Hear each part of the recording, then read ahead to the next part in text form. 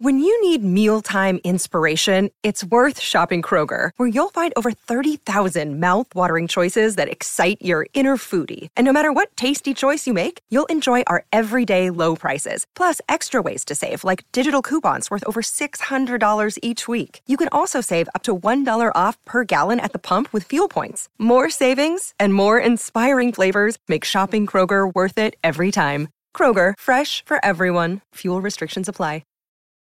Your brain needs support, and new Ollie Brainy Chews are a delightful way to take care of your cognitive health. Made with scientifically backed ingredients like Thai ginger, L-theanine, and caffeine, Brainy Chews support healthy brain function and help you find your focus, stay chill, or get energized. Be kind to your mind and get these nootropic chews at ollie.com. That's OLLY.com. These statements have not been evaluated by the Food and Drug Administration. This product is not intended to diagnose, treat, cure, or prevent any disease.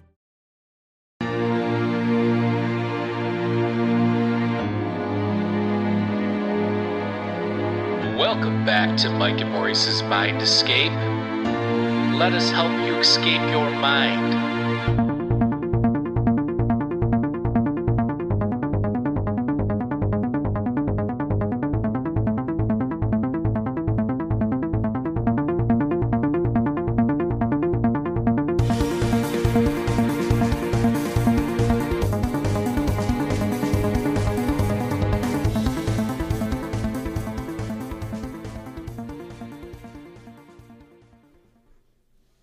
All right, folks, welcome back to Mike Maurice's Mind Escape. We have episode number 289 tonight. We have an excellent episode in store here. We have Matthew Roberts back on the show. If you don't know who Matthew is, he was stationed on the USS Roosevelt when the Gimbal footage came out. Obviously, if you follow our show, you know we've talked a lot about this. But the Gimbal footage is one of the 3 videos that were released when the New York Times article came out. He was aboard that. He talks a lot about that in the new docu-series that he's in, which is called Encounters. And it is on Netflix right now. You can go watch it after you're done watching us talk about it. He also is an author, and his book Initiated, the link is down below. You can go check that out on Amazon. And he's also in our documentary. Our documentary is called As Within, So Without, From UFOs to DMT.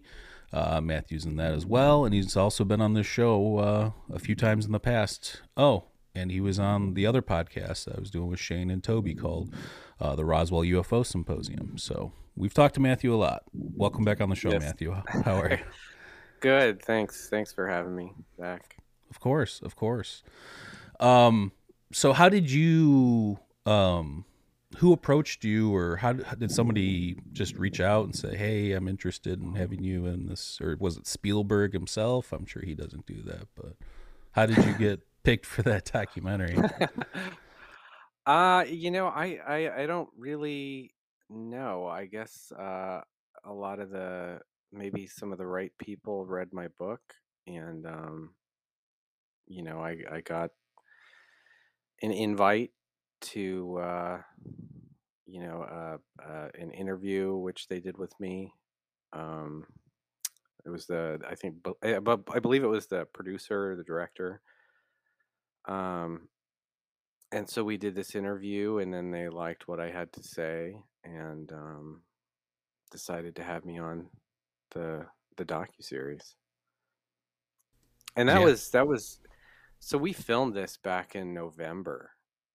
And the interview that I had took place, it must have been like 6 or 7 months before that. So this has been in the works for like 2 years plus, probably. So, I mean, I know that there's a lot of people who are talking about, well, it's such a coincidence, the timing of this, right after Grush comes out. Whoa. Right, yeah. But this has been in the works for quite some time, and there's no way that anyone foresaw what was going to be happening around this time. So none of that was planned. I mean, it just happened that way. So I actually really enjoyed Encounters. Have made our own documentary, especially on this topic. I know how hard it is, and I know even if you have something like in your mind and like a certain way you want to present it or whatever, there's always challenges and things to overcome. But I thought it was excellent, and they did a great job, and they mixed it up too. I mean, they have the aerial school stuff in there, which the only new thing to me was that Dallin. If you haven't seen it, I don't want to ruin it, but there's like a guy, he's like a contrarian who's saying that he made it up, the aerial school thing, and pointed at like a rock and a shiny rock, and all these kids were like, oh, and it was like a psycho, almost like a in the moment type thing. But other than that, I mean, I think it's good to have a little bit of a, when you're making a documentary, you don't want it to make it so objective that it's like, oh, it's only one, one-sided. So you do want a little bit of a pushback in there too. So I thought that that's maybe what they were going for with that. But yeah, very well done. I really enjoyed your parts. You got very emotional, which is understandable. Yeah, I don't know. How did you like the process of dealing with like a professional crew and stuff like that? It was really easy. These guys were really easy to work with. I mean, since they are professionals, they do this every day, all day long. So it was kind of old hat to them. I mean, I didn't really know what I was doing, but they made sure that everything was the way it should be. you know. Um, yeah, and I was actually exhausted a little bit during that shoot because we shot it in London, and I flew in the night before. I had been up all night the night before, so I went to my hotel and crashed, and then got up and shot the documentary, or my portion of it. So it was a little bit of a whirlwind, and then I flew right back to the U.S. immediately afterwards. Um, so it was a lot. It was a lot. Took a lot out of me. Yeah, that's interesting that they did that in London too. And I'm just trying to think. So like the first episode has you, and there's a couple other at the Stevensville, Texas, sighting phenomenon. Which, by the way, I thought it was interesting that it was also the milk capital. And there's this massive amounts of UFOs, and I'm not a big like cattle mutilation guy, but if there is something weird going on, like there's obviously maybe a connection there. Who knows? Yeah, I mean, it could be. I don't know. I remember in the first episode they were talking about that, the milk, and the Japanese reporters kind of took that, it seemed, and latched onto it. But um, I don't know. I don't know if there's anything to that. Maybe. Interesting. So yeah, there's stuff mixed in. The second episode's about the aerial school. I think the third episode's about some other school or some British sighting. I don't really remember that one too much. I think it was maybe fading in and out then. But the last one I actually enjoyed too, which was the Japanese one about like Fukushima and the lights over Japan, as well as some of their mythology. And that goes back to some story from like the early 1800s of this thing coming down and like washing ashore. And there's different depictions of this like story and stuff. So I found it very interesting. I thought it was really well done. And yeah, I highly recommend it to anybody out there that's interested in the UFO topic. Yeah, and I think it's some of these stories are well known within people who study this topic, but for people who are just getting into it, who are realizing, whoa, Congress is all of a sudden talking about UFOs. What is going on? This is kind of a good introduction to the topic for those people.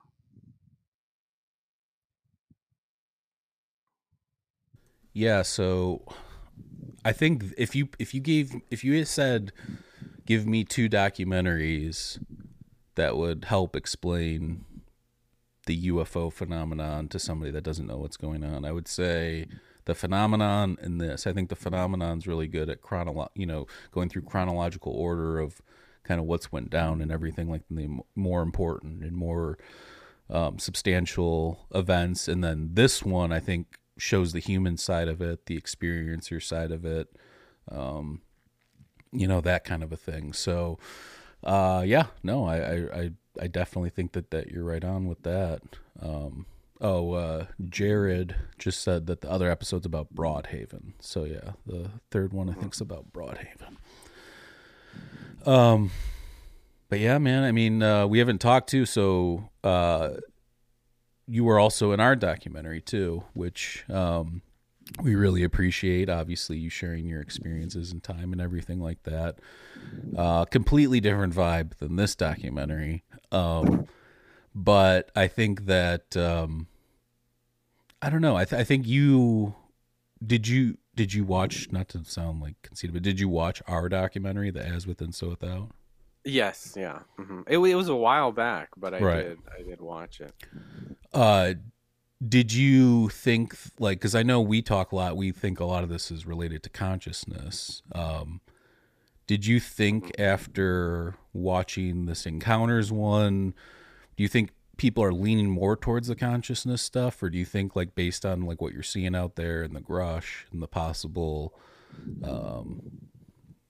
retrieval programs and actual physical UFOs, or what, like, do you think that it's this pendulum that swings back? When we can't explain something, it goes to consciousness, and when we can, or there's possible actual material, it's material, like, do you know what I'm saying? Like, do you get that vibe too? Well, I don't view those things as mutually exclusive of one another.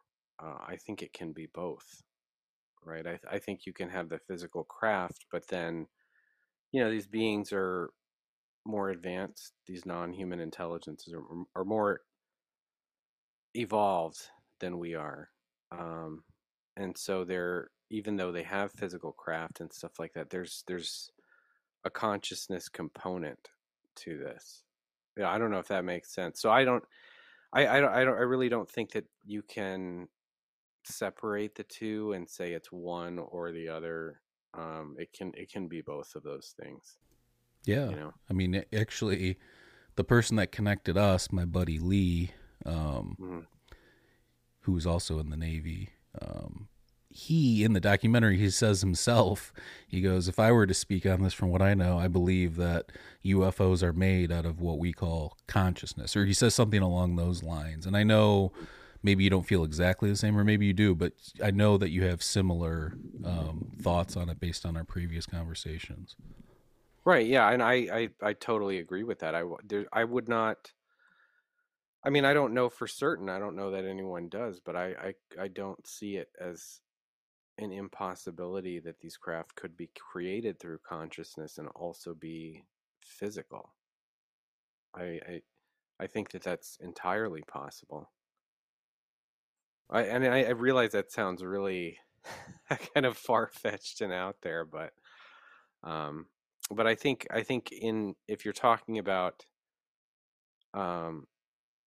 consciousness, you're talking about a model of the universe that is based on not hard physical sciences, but also metaphysics, and you realize that everything is just one thing, right? And that's a totally different model of the universe than what you'd learn in school, right? But it's actually the correct one. And so to think about something that's more evolved than us, it might have the ability to just go ahead and create a craft with its mind if it feels like it wants to do that, right? And step right into that craft and then crash it on the surface of the earth, I mean, these things are not, I don't know. I mean, I that's totally plausible to me. Yeah. I don't know. It's just such a bizarre thing in general to even think about, and then to, most people are just going through their day too. That's the other thing, is when people get aggravated when I see on like UFO Twitter or X or whatever, UFO X,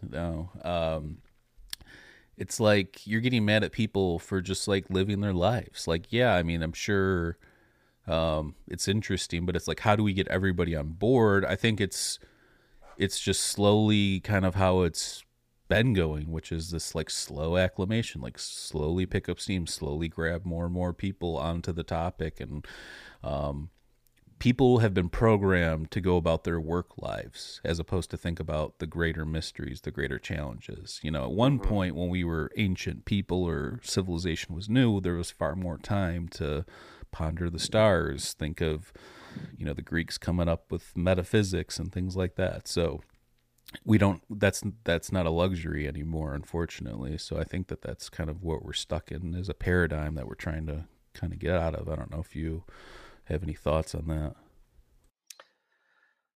Yeah, and I don't know that it's that we don't have time like we did in ancient times. I think we waste a lot of time on a lot of things. People concern themselves with things and busy themselves with things all day long that they don't necessarily need to.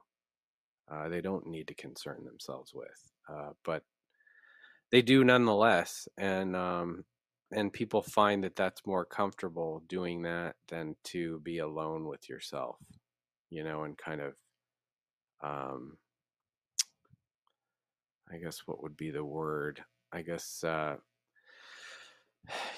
of do this self-analysis and think and ponder things. And people just choose not to do that, right? They grasp at anything so they don't have to. I got to take the kids to soccer practice. I got to, I don't know, look at X or Twitter or whatever you want to call it now and spend hours a day doing that, when you just don't have to, and so I think we waste a lot of our time. I think if you add it all up, we probably have more time than ancient peoples did, because they had to do all kinds of physical labor out in fields to keep up crops and whatnot, but we don't have to do any of that, right? I should rephrase that. I meant like the elites or priest class, because those people have always had the luxury of letting other people worry about that shit for them. So yeah, and one of the, I think, disturbing things about this whole topic is that it's been secret. It's been a secret from the public, and I've never thought that was right. And it blows my mind, because in my mind, that means that we have for the past 80 years had some of the dumbest people that humanity has to offer working on this topic behind closed doors, and that blows my mind.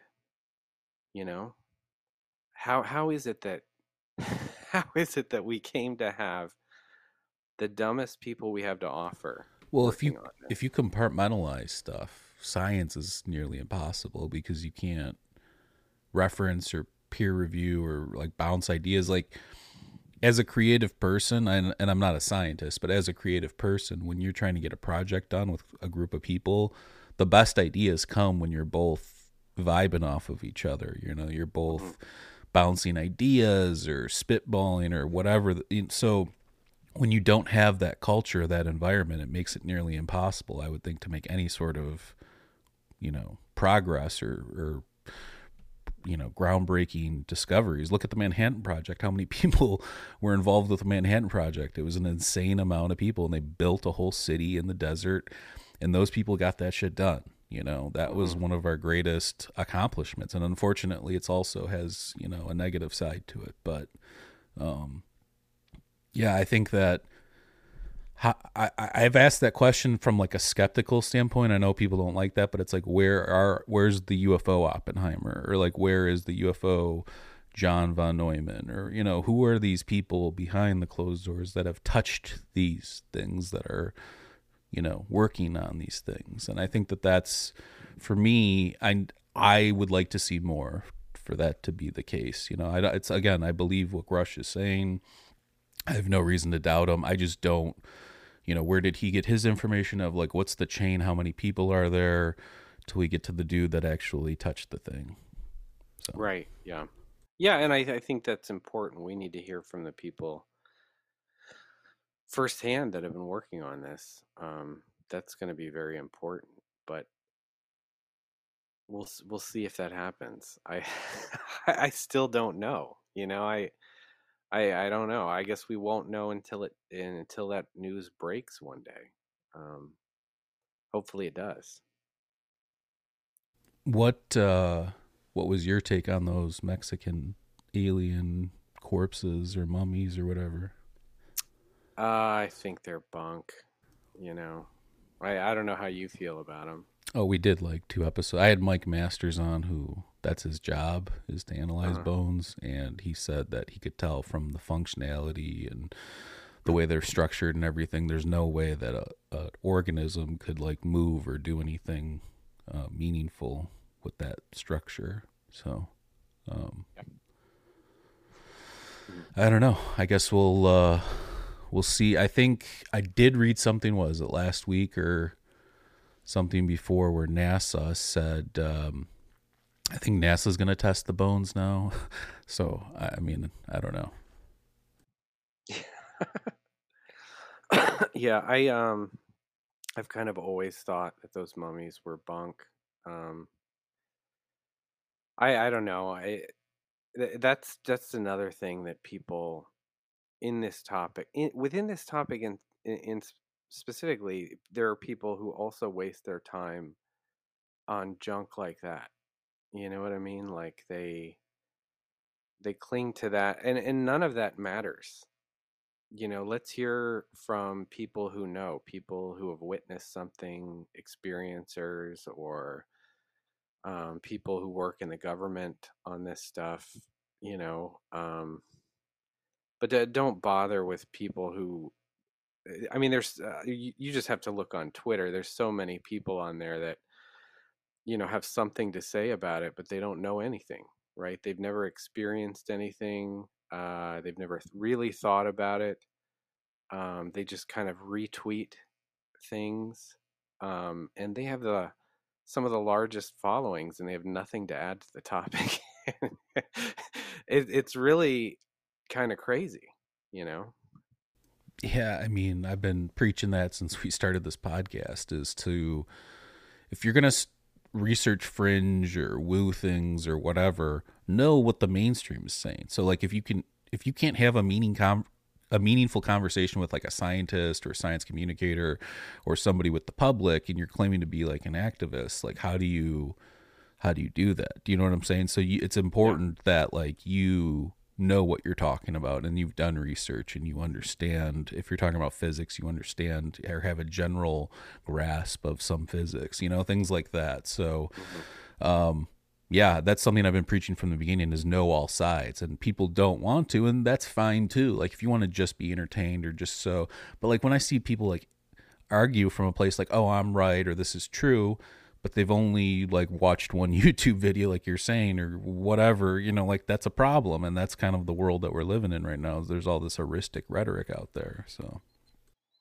yeah, and and then there's I don't know, people who are debunkers. I mean, if I just I don't know, I don't really have anything for that, right? I mean, if you think that there's nothing to this topic after everything that's come out, after Grush, after the congressional hearings, after the Senate bill with the Schumer language talking about non-human intelligence, like are you serious? Like you still are not believing this? Like you know what I mean? Like some people think that the world is flat, I mean, and what do you do with that? I can't even have a debate with someone like that, because it's like that's just not what's happening here, you know? Yeah, I mean, I was talking about this last episode on a completely different topic. We had Matt Palomari on, who goes down to the jungle and has these ayahuasca experiences, and we were talking about like people from those communities, or people that are spreading in like weird information out there that's obviously wrong, and he's just we came to the conclusion, for at least like for me, it's like frustrating. I want to step in and want to say, no, this is right, or this is the right way. But at the end of the day, that person's probably not going to listen to me. Kind of, it's up to them. And there's going to be a ton of people throughout time, and there have been, I'm sure, that never come to those realizations, or never come to those conclusions, whatever they're looking to get out of it. But on the other end, it's like, instead of stepping in and saying something, I'm just going to like promote what I like, or what I think is better, or positivity, and Right. try and work through, because that's all I can do, right? I mean, we don't have that much power, unfortunately, in that regard. Yeah, and I think that that's probably the best route to go. I mean, I don't really. I've seen people posting negative things, about me even, and I could sit around and respond to those things all day long, but I've just got better shit to do. You know what I mean? I really don't care. Um, because I feel like if after everything that has happened, you still insist that you're not gonna believe any of this, like I don't know what I don't know what else to do for you. I mean, and I think something that people are missing here is that politicians are a really good litmus test for this, right? Because they are so sensitive to looking bad, or looking like an idiot in front of their constituency, that if they're talking about I this, mean, they're right? bad at the end result, but go. Yeah, I mean, like they're so worried about their appearance, to the point that you had like that whole Dukakis thing with the helmet. They're really really concerned about appearance, and so if they're saying these things, they must know something more than what most of the rest of us have seen, you know. Yeah, And I so mean, I think, for me, I I hate the political angle of it, because I just right. there's a whole dirtiness behind that. I feel like everybody in those positions have done something dirty to get there. You know what I'm saying? Like, Oh there's yeah. a lot of integrity lost in that process. It's not like a commander favor, or you, or somebody that's served this country. You know what I'm saying? Like, not that. Yeah. It's a different vibe. They're serving, but it's not. I don't know. Self-serving. Yeah, exactly. Yeah, I get what you're saying, and I think that but that's what I mean. Like, these people are so careful, and yet they're talking about this, so they must know that this is coming, right? And because they know they're not going to end up um you know holding this empty idea at the end of the day that makes them look like an idiot. That they know there's more to it, um and certainly there is. Are you still? Do you ever? Has anybody reached out to you? Or are you in contact with anybody that has to do with any of this momentum within the government, or no? Have you kind of just stayed away? No, I have not been in contact with anyone. I mean, there's a lot of people that think that we're that anybody who has anything to say about this that used to work in the government, that we're somehow in cahoots, and maybe we have like secret meetings or something. And I don't know any of those people. Like, I don't sit around and talk to them all day. I don't plan things with them. I just do what I do, and that's all I can do.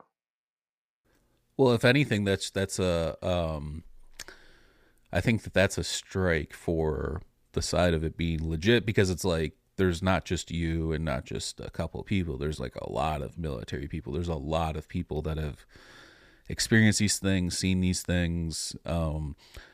So I think in that regard, it's like, well, it's not like this little group of just a couple people. It's a lot of in that.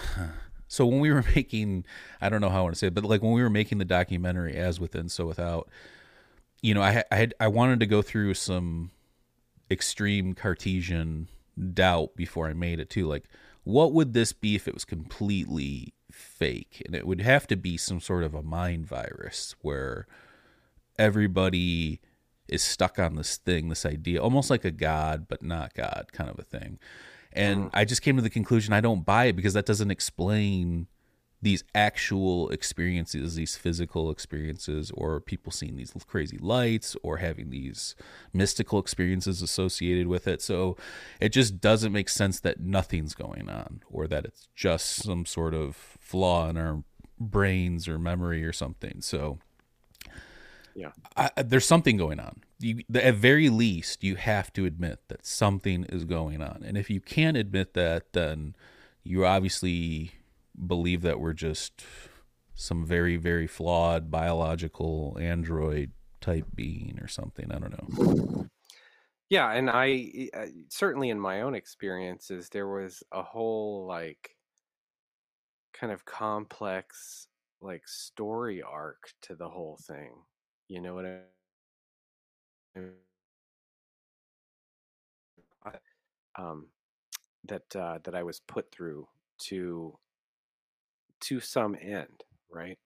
And so if it, like you said, if this was some kind of virus, or there wasn't much of anything there, then um, it just doesn't make sense that way, you know.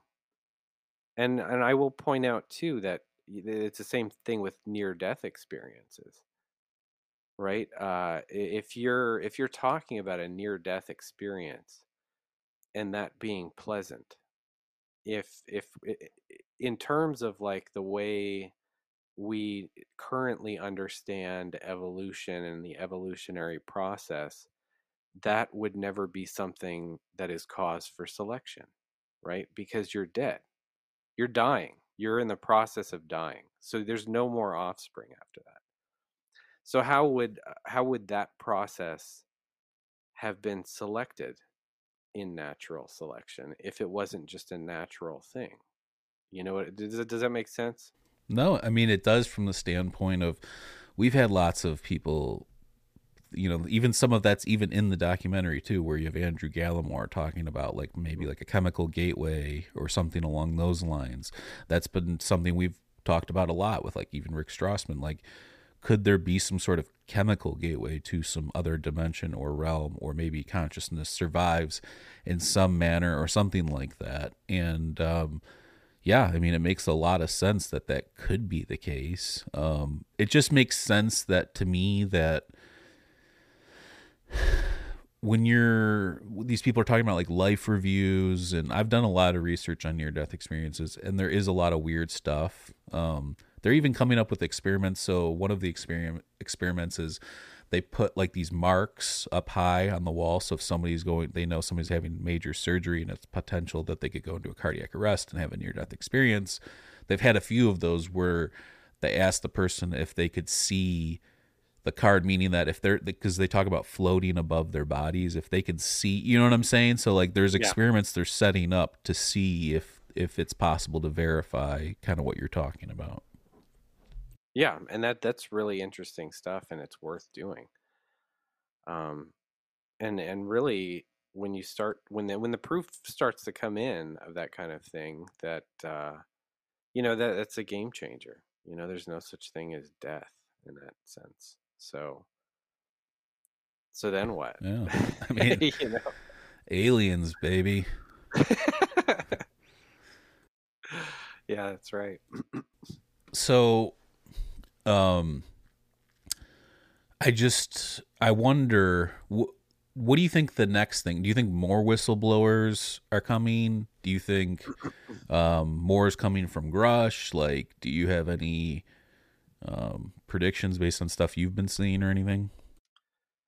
I don't really. I mean, I think that probably maybe we'll end up with some of these, 40 or so people that we've been hearing about. Maybe one of them is going to come forward. That would be my hope, is that we'll see more of those guys come forward. Um, but I don't know, because ultimately, at the end of the day, it's up to them, whether or not they want to come out of the shadows and into the public light. Um, I mean, coming out into the public and saying things like this, you certainly don't have anything to gain, but you have a lot to lose.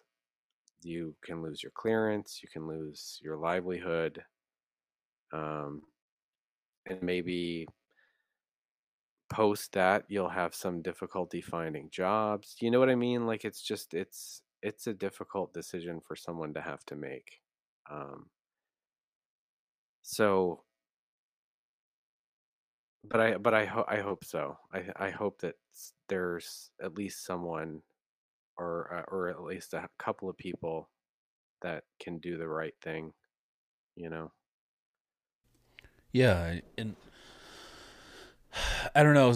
I've gone back and forth on this. Again, I think it's entirely possible that that is the case. But what if, I was trying to think too, like, well, what if it's not? What does that mean? So could this be some sort of deterrent against other countries that are maybe making significant technological advances?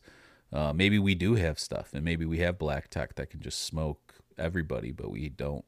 But like people saying that like China has this already, or Russia or whatever, why wouldn't they use it? Why aren't they using it right now? They're just throwing lives away and in the war for no reason. Like that doesn't make any sense to me either. Like this idea that we're not the only ones and all these other countries have it. I believe if there are craft, I believe we've got it. If that makes Mhm. sense. Yeah, I wouldn't be surprised though if China's got some stuff. I mean, that Well, would not China and surprise Russia me at all. alone as like an actual like land mass Yeah. is bigger. So like if things are just crashing, then yes, from that standpoint. But for whatever reason, we're the light bearers on this topic, if you will. Yeah, and I think that that's because a lot of other smaller countries probably, um, they don't want to deal with it. You know what I mean? Like they've got this now nuclear mess or whatever it is, who knows, sitting in their country, and they just want it out of there, because they don't want to have to deal with the contamination, whatever the hell that means. They don't even know what they're looking at. You know what I mean? So I see how the US could be, a world leader in those terms, but I could also see how China, could also do that these days. Maybe not so much in the past, but, uh, certainly recently. They've really got their stuff together militarily, and so it seems like they would have some capacity to do that kind of thing. Yeah, I mean, we'll see. I mean, I don't know why, but lately, like the last 5 to 10 years, I feel like we're just been asleep at the wheel, kind of a thing, and just assuming Yeah. that everything's going to go along like it did for us throughout most of our history, which again is not great and full of war. 270 out of however many years we've been a country, or something like that, we've been at war, or something along those lines. Um, and again, it's just like somebody's kind of has to do it though, unfortunately, because people get crazy out there. People have different ideas of wanting to take over other people and things of Hmm. that nature. So there's no good way to go about it. And I know that we look like the bad guys sometimes, but again, it's like the nuclear when we created the atomic bomb. There needed to be, as much as the commission's kind of screwed over Oppenheimer, there needed to be, he's the one that kind of conceived of that idea. So I would assume that, let's just say that this tech does get revealed at some point, there's probably going to be some sort of commission along those lines that would oversee these things, if there can be harmful or different aspects of it, that kind of a thing. Oh yeah, I mean I'm sure they already know that if that is the case. I mean they know what's harmful, what's not. Um, I mean you'd think it would be impossible that they wouldn't know, after having had them for 80 years in their possession, that they wouldn't know a thing or two about it by now. And one of the things that bothers me though too is that you think about the numbers we probably have of people working on this, and it would probably be very small, very compartmentalized. But then you think about someplace like China, right, with their massive population and the fact that they are not a democracy. Um, and they could have 1 million people working on this, behind closed doors. And if you talk, we'll just kill you, Yeah, and your I whole was just gonna family. say they don't have to worry about that. Like we Right, probably exactly. have more of a conscience about, or hopefully we do. I don't know. But you know what I'm Yeah. saying? I guess it's debatable from what I'm from what I'm hearing, but yeah, so I think that that's a little concerning that, China could have just a massive amount of people working on this, and here we are, you know, in the But in all dark with like fairness, a they thousand people working they on it. take most of their shit from other people. Like a lot Ye- of intellectual stuff has been ripped off. So, mhm. but I mean, I get your point and I agree with you. But I just I don't know. We'll have to see on that one. Um,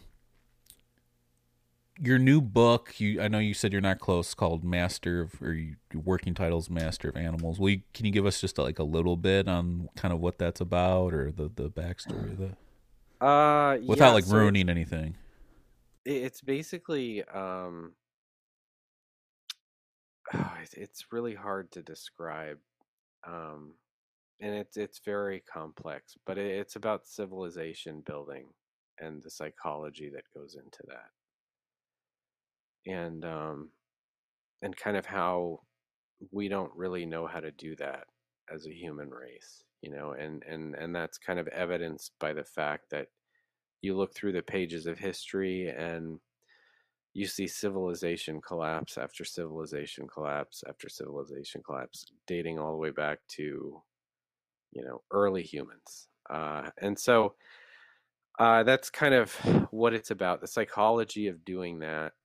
Um, but that's also the psychology that incidentally will put you in touch with the phenomenon, in my mind, anyway, because that was the path that I was led down, right? I wanted to know why this happened to me, and so this is what I came up with as a result of that.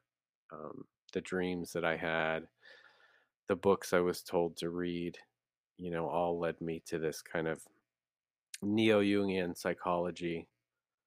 And the Master of Animals is just this ancient motif, right? That was popular throughout the world, and it's some deity or a hero standing in the center, holding two beasts at bay on either side of them, and that this I describe this as being just symbolic of a properly manicured human mind, if that makes sense. And so that's what the book is about. Yeah, How to become the master of animals. that's interesting. Have you ever read The Bicameral Mind? No, You should check that out. It's pretty interesting. The basic hypothesis is that at one point when our consciousness was evolving, that we had one side of our brain which was the human, and then the other side which was God. And the God would kind of be like the authority. So like if the human was thinking something, you'd have the God like make the final call or decision on it, kind of a thing. But then, there's a unification of the brain at a certain point too, which kind of, now you have your modern humans. But that's kind of the, what's the guy's name? Is it Julius James? I have the I think I have the Audible here popped up on my thing. But it's super interesting. I mean, we're gonna do an episode about it at some point, but let me see here. Okay, yeah, it's called "The Origin of Consciousness and the Breakdown of the Bicameral Mind" by Julian Jaynes, and he was a psychologist in the '60s. And yeah, it's pretty interesting. I mean, I don't know. I don't feel like I'm 100% sold on it, but I like interesting things and possible origin stories and things like that. So it's a good book for that. Yeah, and it does kind of, I mean, the idea of like bicameral mind does kind of ring true to kind of what I'm talking about, because you have, I mean, it's a neo-Jungian idea that came up, that was conceived of by this guy, Dr. Robert Moore, right? He says that, what Jungian psychology calls archetypes, you can just think of them as psychological lines of development, right? And they are hardwired in the subconscious, and they're constantly pressing for wholeness with you consciously. But if you approach those as an extrovert, you will take those energies and you'll paint the world with them, right? And you'll put those qualities of those archetypes onto other people, places, things, and these forces within the psyche are destructive by nature, right? Because they want to destroy anything that doesn't resemble itself. And so if you internalize that, right, and you become those things, then you're lining up with it, and that's where you kind of connect with higher consciousness. But if you externalize it and you put it all on the world out there, you become a destructive force in the world, right? That's why this is at its core, this is why when you hate someone, why you hate them, because you want to destroy that person because they are not like you, or their thought processes are not like your own, and so you seek to destroy that because you're extroverting this energy rather than. Yeah, it's a hard one to break. I see people comment on my shit all the time. I'm like, I want to destroy this person. Right, yeah. Yeah, but it's very powerful stuff if you understand it. And and the things, and I really do think that this is where your ability to do this um is really where kind of psychic ability comes from. If you're really good at doing this, then your connections with the collective subconscious are going to be stronger, and you'll be a better psychic or medium or whatever it is, because you'll be able to connect with that aspect of what is also real about the universe that other people can't see. Yeah, no, that's interesting. I think that when you look, have you read Jung's book on UFOs? It's his last book. I tried to. I couldn't get through it, honestly. Have you read it? I've read it. There's also a decent breakdown. I'll try and find the link. If I can find the link, I'll add it below. But yeah, he kind of leaves it like ambiguous. Like it's not real, but it's not real. That it holds a symbol for something. It's like a placeholder for something that we can't conceive of yet, or something along those lines. It's kind of the impression that I got. Mm-hmm. Yeah, and I think that Jung was on the right track because he understood that the phenomenon speaks in symbols, right? But it does that because for the extrovert, you end up chasing symbols of something rather than the real thing itself.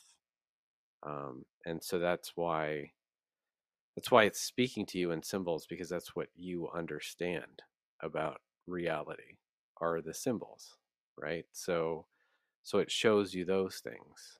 Um, and people misinterpret that all the time. But those things do have deeper meaning, and a real meaning within the human psyche. And that's the whole as above, so below, right? You have something in the physical world that manifests as a certain thing, right? But it has a symbolic meaning as well that has real meaning on the mental plane. And so that's as above, so below. Yeah. I just I don't know. I think that when we look at this stuff, I wish more people got into the concepts of the mind and philosophy of the mind and in relation to, because like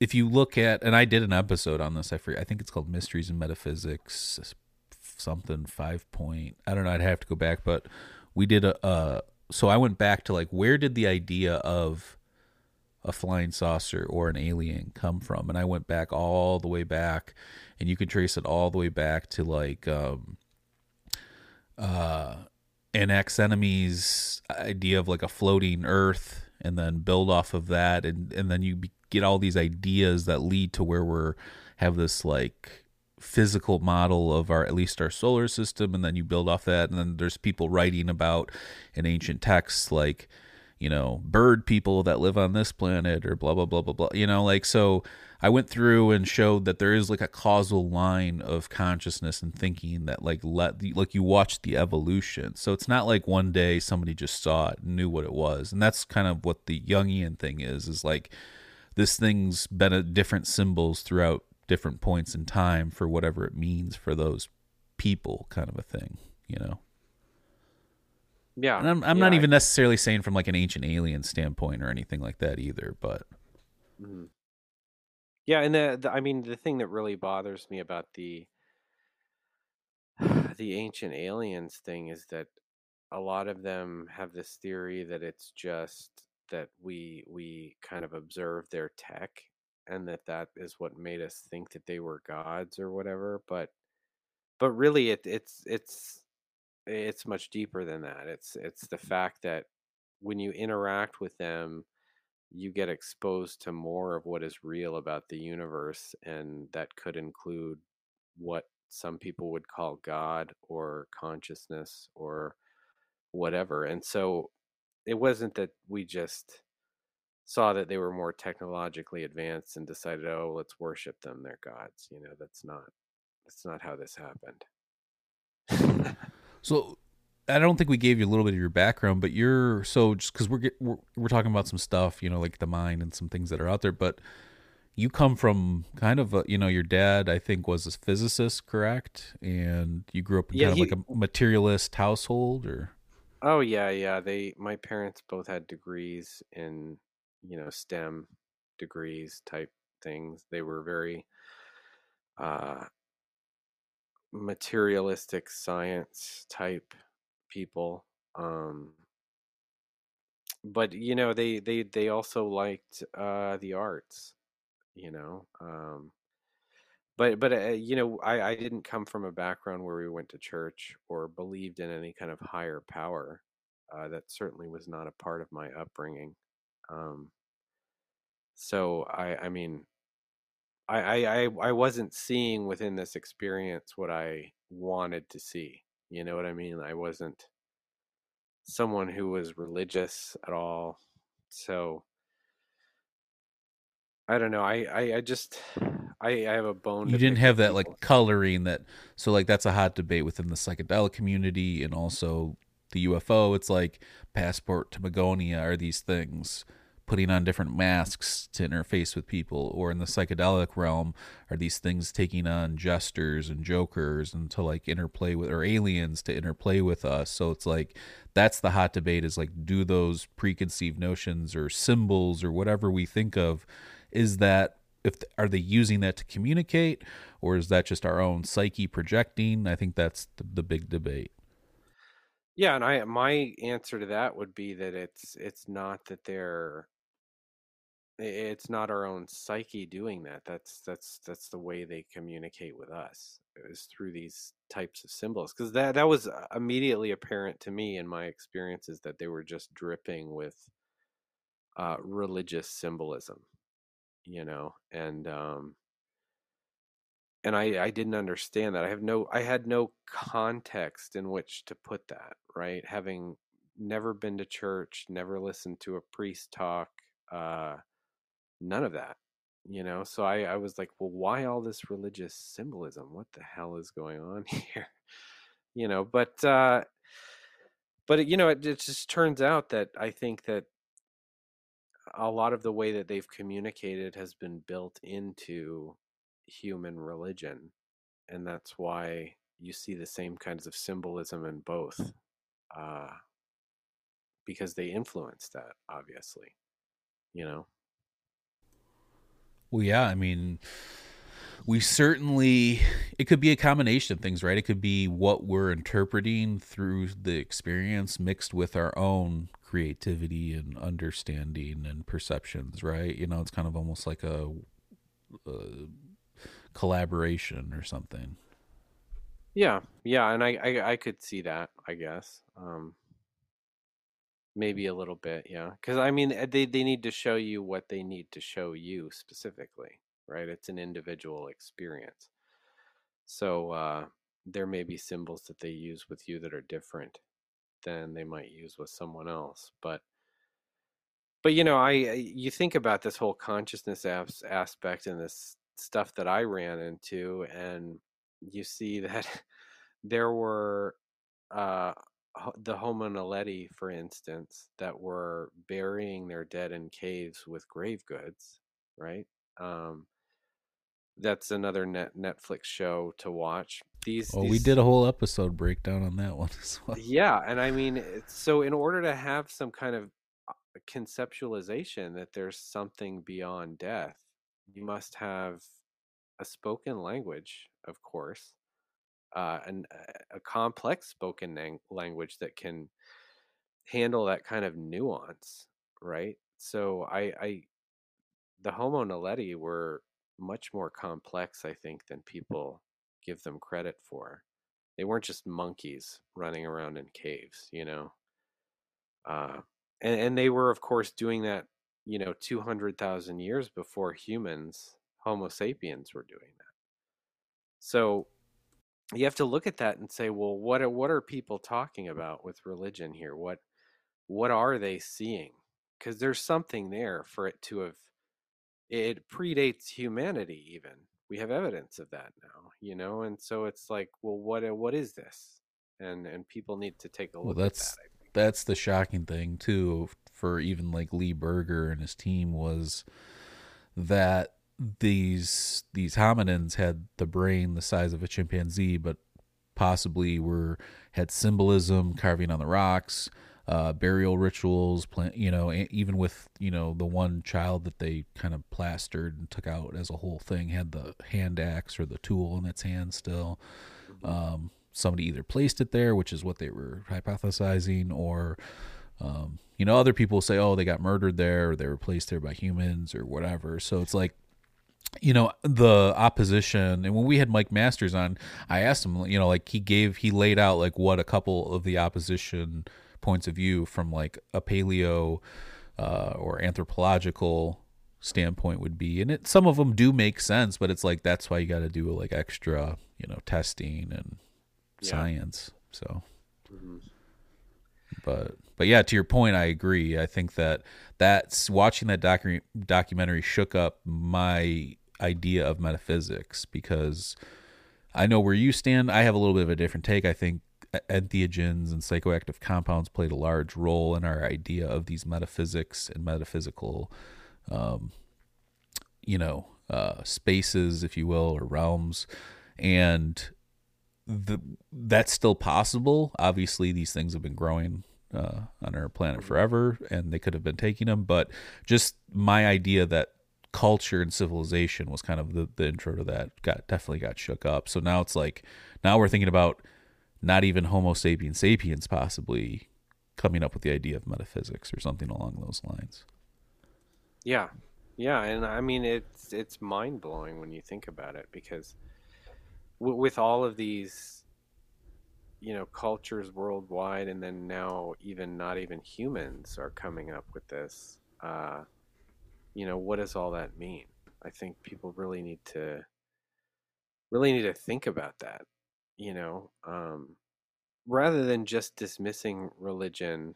I was guilty of that, right? I just dismissed it out of hand and said, well, it's all horse shit. There's nothing here. But then when you start to look at the history of it and you see how long it's been going on, um, if it's just a lie, how does it have legs that span hundreds of thousands of years? It's incredible. Um, and so you really kind of step back and you're like, well, what are people talking about? It may not be it may not be like the Bible. You can take it at face value, but there's something there, right? And we need to get to the bottom of that. Yeah, I mean the Bible. I mean, I've said this from the beginning too. Like the people that like look at the Bible and swear by it word for word. Like, do you know who wrote it? Do you know when they wrote it? Like even Paul, who's writing about Jesus, it was like 40 years after Jesus died. He didn't know Jesus. Like so. Like Yeah. the stuff you have to kind of really look into it. The origin. I'm fascinated with origin stories. It's taught me so much about so many different topics. Is looking at the origin and going back to the root. Where did this idea come from? And again, the idea of aliens and UFOs has a very terrestrial origin of us reflecting on the sky. However, you look at the stories and the mythologies, and there's obviously, like I said before, some sort of collaboration of something happening between humans and this other thing or whatever. Hmm. Yeah, I think so. Where do you so you talk about your experience in encounters? You get a little emotional. You've talked about it on the show. We don't have to go back and go through the whole thing, but you had a lot of episodes in the night where you were woken up and this woman being, kind of got physical with you, in lesser words. Does that stuff still happen? Is that something that's like currently still happening, or is that just was kind of like at the time kind of a thing, or? No, it just happened that once. That particular experience just happened that once, and it's never happened again. Um,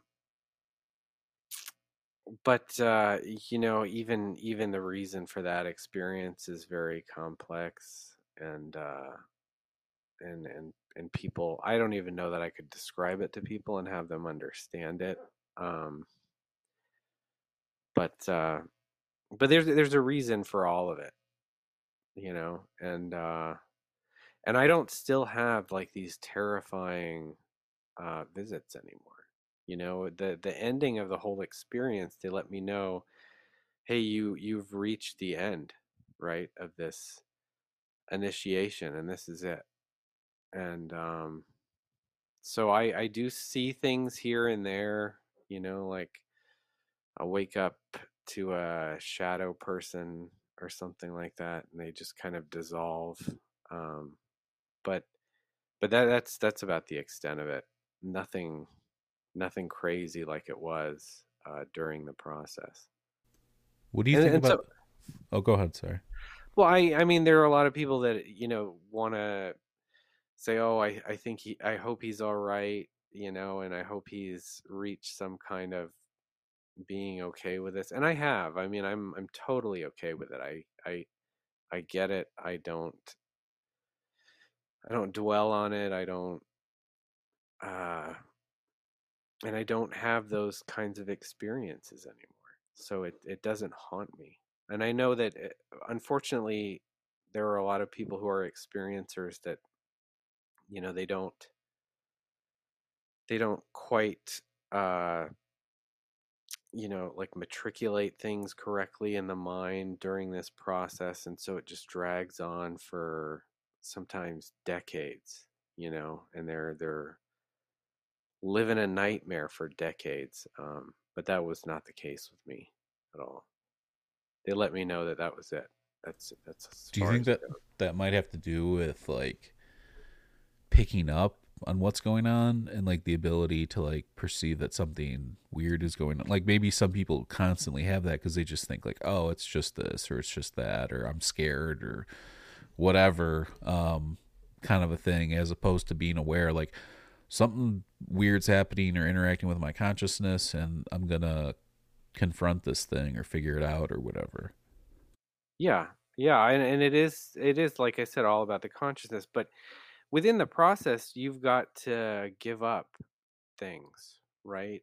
You're probably familiar with like Inanna's descent into the underworld, right? I think it's a Sumerian myth.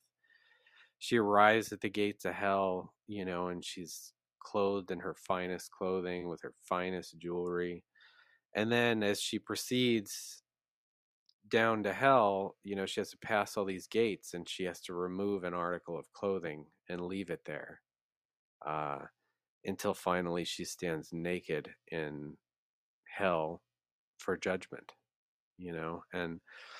and so the people throughout this process, they have these ideas that they cling to, right, and they just won't give it up, and so it drags on, uh, because like I said, you have to resemble these structures in the subconscious. You could call that God, right? And if you're thinking about something like fear, right, you've got to give that up. Because if you were the creator of the universe, you don't fear any portion of your creation. So in order to be like that and um to finish this process and connect with it, you have to also not have any fear. But people will cling to that in this process and just never give it up, you know? Yeah. I know our mutual buddy Lee, who's been on the show, he was having sleep paralysis with these entities and they were attacking him every night. And then finally, he's like, I confronted him one night and I swallowed the entity like into my being. He's like, and ever since then, I haven't had sleep terror, sleep paralysis, whatever. So I find that interesting, right? Like this idea of like taking on your fears or engulfing them, even if it's on a psychological level, like the ability to do that is pretty interesting. Yeah, and, What's and on the psychological level, it would be integration, right? right? Which would be the same as like ingesting it, which would be like a totally symbolic thing, right? Once again, the symbols. Right. What's your take on like sleep paralysis as a possible like mechanism for these contacts happening? Meaning like some people will write it off as sleep paralysis, but we don't even really have we don't really understand fully what happens during sleep or what consciousness is, things like that. So in the sleep state, there's even been some that suggest we have endogenous chemicals coursing through our veins. Like, what about like if obviously in our documentary From UFOs to DMT, could this be a chemical gateway? Same thing. Like, could that be some sort of state in which people get in where they can interact with whatever this other thing is? Yeah, I think absolutely. Because, without that conscious connection, you die. And so you have to sleep, right? You have to sleep to connect with it. And when you plug in while you're sleeping, that's when it comes through. And I think that's why most people experience these things at night, when they're asleep. And I've certainly had this, like that time between asleep and awake, where you can kind of pull things out of there and take it with you. Uh, not physically, of course, but I'm talking about like ideas or um, like I would hear a voice that would give Yeah, me the like name of an author. hypnagogic zone, like where you're, Yeah, yeah. yeah, and you can pull things from that realm in that state of sleep, between asleep and awake. And to me, that's very interesting. I am fascinated by that. Yeah, no, I find it fascinating as well. Um, well, somebody has a quote. Let's see here. So Chase wants to know. So aliens are responsible for religion. What part did humans play in the formation then? I don't know that the aliens are so much responsible for religion as humans are. Like these are the stories that they would tell that kind of encapsulate these ideas, you know? I don't know. So I don't think that was necessarily the non-human intelligence that was telling us to do that so much as we just did that on our own, right? We had to come up with some kind of system um, that we could put in place to kind of begin to describe things and classify things, just as humans have always done, right? That Yeah, that was probably I think our part was the whole thing, except for the inspiration right. Yeah. or the initiation or whatever. hmm Yeah. The original experiences, but we made up the stories to go along with that, using the same symbols we would see in the dream world or during you know ritualistic type experiences where you take ayahuasca or whatever the hallucinogen happens to be. I don't even like the word hallucinogen because I don't really think you're hallucinating anything. I Is that think you're something just you've ever considered as possibly a psychedelic experience? uh I have considered it. I've thought about it, but I don't know, at the same time I know that there was a guy I know who who has done those things like mushrooms and stuff like that. And he told me that um, some people just won't experience anything when they take it, right? And it'll just be like, I mean, it depends. I would say this.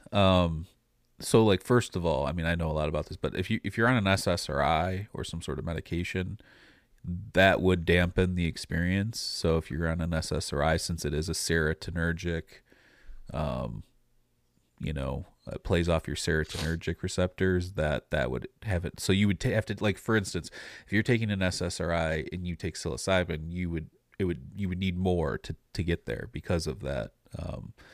But for to say nothing's going to happen, I would be hard pressed for to find somebody to take 300 or 400 milligrams of MDMA, which is a lot, or 5 grams of psilocybin and not experience anything. That would be crazy to me if people, and maybe that does exist, but I would say this for psychedelics, it's not like a psychosomatic thing or like some sort of, you got to be in the right. It's not like weed where I have heard stories and maybe even have experienced this myself in the early days of smoking cannabis where you smoke and you don't really feel anything. And then like the second or third time it really comes on, kind of a thing. That's not the case with this. If you take these compounds, you're going in. Um, but I mean, there's a risk with anything. The risk wouldn't necessarily be that. It would be that, maybe you're borderline schizophrenic, maybe you have a history of mental illness or something like that, maybe you yourself have an issue with psychosis. So those would be the things that I would you know be worried about if I were considering it.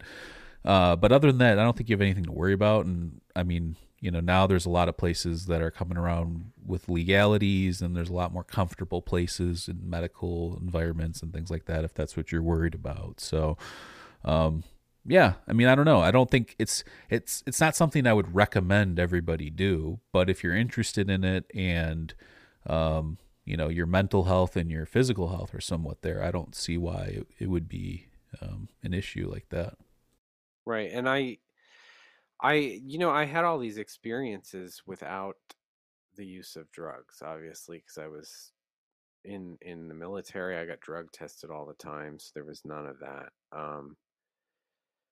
And so I'm not intimidated by possibly seeing something or whatever. But I will say that if I did do it, I would do it with caution and with reverence. because these are religious compounds. These are spiritual compounds. They're not. It's not something to take at a party because you think it'd be neat Yeah, or as you cool, should. right? Yeah, You I you mean, you should should. really approach this with Yeah, care. You know. Yeah. yeah, absolutely. I think, yeah, again, I don't recommend everybody do these things if you like exploring your mind, though. And, I do think it is one of the only, the thing that I find most interesting about psychedelics is that it's the only way to alter your consciousness and also be in a waking state and interface with the world around you. So, Mhm. like, sleeping, lucid dreaming, meditation, like all those other ones require you to be kind of incapacitated, and this one allows you to interact, with the animation of things around you. So, yeah, man.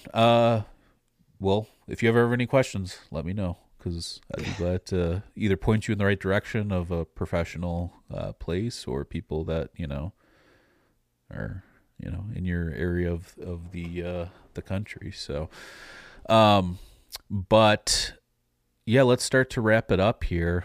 Is there anything you have on your mind regarding the UFO or UAP stuff coming up, or you're just kind of watching like everybody else? Yeah, I'm watching like everybody else and hoping for the best and hoping for disclosure finally. It's been a long time coming. It's about time. It's time to stop lying about this. Absolutely. And as always, we'll keep an eye on this, and we'll just keep, I've always been kind of a watcher. I'm not a full participator in rhetoric one way or the other. I find it very interesting. I think it definitely plays into what I'm interested in, which is kind of like the bigger picture of things and metaphysics and stuff like that. So, I'm trying not to be judgmental. It's hard, sometimes something new comes out and or like, yeah, this looks, or whatever it is. And I try not to feed into that one way or the other and just kind of, incorporate whatever I learn, kind of a thing. Yeah. Yeah. And another thing that I think we need to watch out for is just that nobody has a perfect past, right? Nobody has a pristine, perfect past. And so if you're looking at some of these whistleblowers and maybe they've done things that they regret, don't hold it against them because nobody's perfect. Nobody, right? That kind of reminds me, because you were talking about like maybe like the with all the Rush stuff with smoking Oh yeah. weed. Like, there's this episode. I don't know if you've ever watched the show Entourage, but back in the day, there's an episode of Entourage where Turtle's participating in this like Xbox tournament, and Vince convinces him that there's going to be a drug test, and Turtle smokes weed like all day long. So he shows up, and they show up to the tournament. He's like, "All right, I'm here for the drug test. Where do I pee?" And the lady's like, "This is Xbox, loser. If we drug tested people, there'd be nobody to compete in this thing," So, yeah, it's kind of one of those things, right? So, Right. Yeah. but yeah, we just got to keep an eye on it. And yeah, I like our conversations. I like your take on it. Definitely. I highly recommend people check out Matthew's book, Initiated. And more importantly, if you have Netflix, just go pop on Netflix and watch Encounters. It's a really, really well-made docuseries. Do you know if there's going to be a season 2 of it? I don't know. I have no idea. I saw Diana Pasulka tweet the other day, like asking, "Will there be a season 2?" ? So I don't know if she knows something. I have no idea. Oh yeah, she was in the second or third episode, I think. I don't know. Yeah. She was Yeah, in it for a couple minutes, I think. Yeah, but she was a consultant on that. So I mean, she would certainly know more than I would. Okay. Cool. So I think if you'll hear anything, you'll probably hear it from her first. Okay. Sounds good. Well, yeah, we'll have to look for that. And yeah, go check that out on Netflix. There's 4 episodes on there. The first one is the one that has Matt in it, and he's in it, the very beginning, and then he's kind of scattered throughout the rest of it as it's sprinkled in with like the Stevensville, Texas UFO stuff. So, yeah, link down below for Initiated. Go check out the documentary. You can also see Matthew in our documentary, As Within, So Without, From UFOs to DMT. I have the link down below. Click the link tree. All the links are in there. We do have an extended version, a director's cut on our Patreon as well for $7.77, as well as a bunch of other exclusive episodes and material on there. Matthew's been on the show a few times before. I will have those links below as always. And I'm just trying to think, giving a shout out a few heady artists out there. I've been highlighting different artists on Instagram. You can check out DonRob_glass. Who else do we got here? As always, Adam at ambient_glass. Who else do we got here? I forgot. On Etsy, you can check out Glass by Aaron Cartee, Cartee, or 2 E's, I'm sorry. Let's see here. My boy Blake at Oakwood Hot Works on Etsy, Marley Machine Works on Insta, my boy Adam Tischler Glass on Instagram, all one word. Andrew's actually going to be the one coming on. We'll probably talk about glass art when he comes on, but he's also going to be the one we're going to be discussing the bicameral mind. He's been a guest in the past when we've talked about Rudolf Steiner and that kind of stuff. So one more person, check out The Dream Lamp, all one word, on Instagram for your molecule devices. And that's it. That's all we got here. If you want to support Mindscape, the best way to do it is to click the Linktree link down below.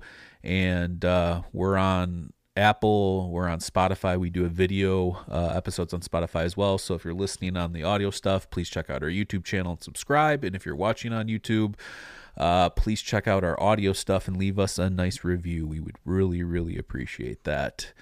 And we do have a merch store. I don't really push it too hard, but there's some cool designs in there that I've created over the years. And, huge shout out to Chris Wolford. Chris is having a tough time, needs our support. He's got a Poshmark store set up, so if you're interested in some UFO clothing, go check that out. His I think it's like at DevGru or something along those lines, but you can just Chris Wolford, WOLF. ORD. He's also in our documentary. You can check him out, but he's on Twitter. And that's it. That's all we got. Thank you to Chase. Thank you to Wildman Ninja. Thank you to Ambient Glass. Thank you to Screen Name, Jedi Camper Jared.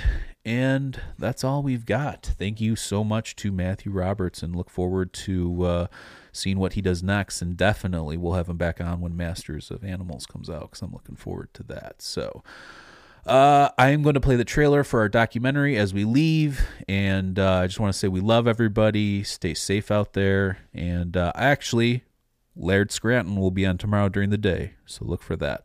Love everybody. Stay safe. Peace. I don't have to believe. Something's here. There's no question about that. They are not just from this planet, but based on the characteristics they're most often described having, that they're simply us from the future. It was the biggest aircraft I've ever seen in my entire life. It was semi-translucent, it seemed. We see 4 orange orbs flying one after another, basically in formation.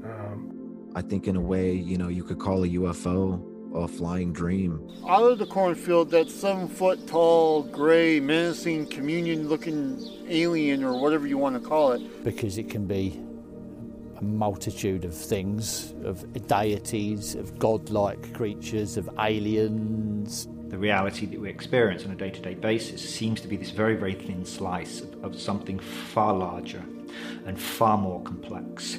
As within, so without. From UFOs to DMT.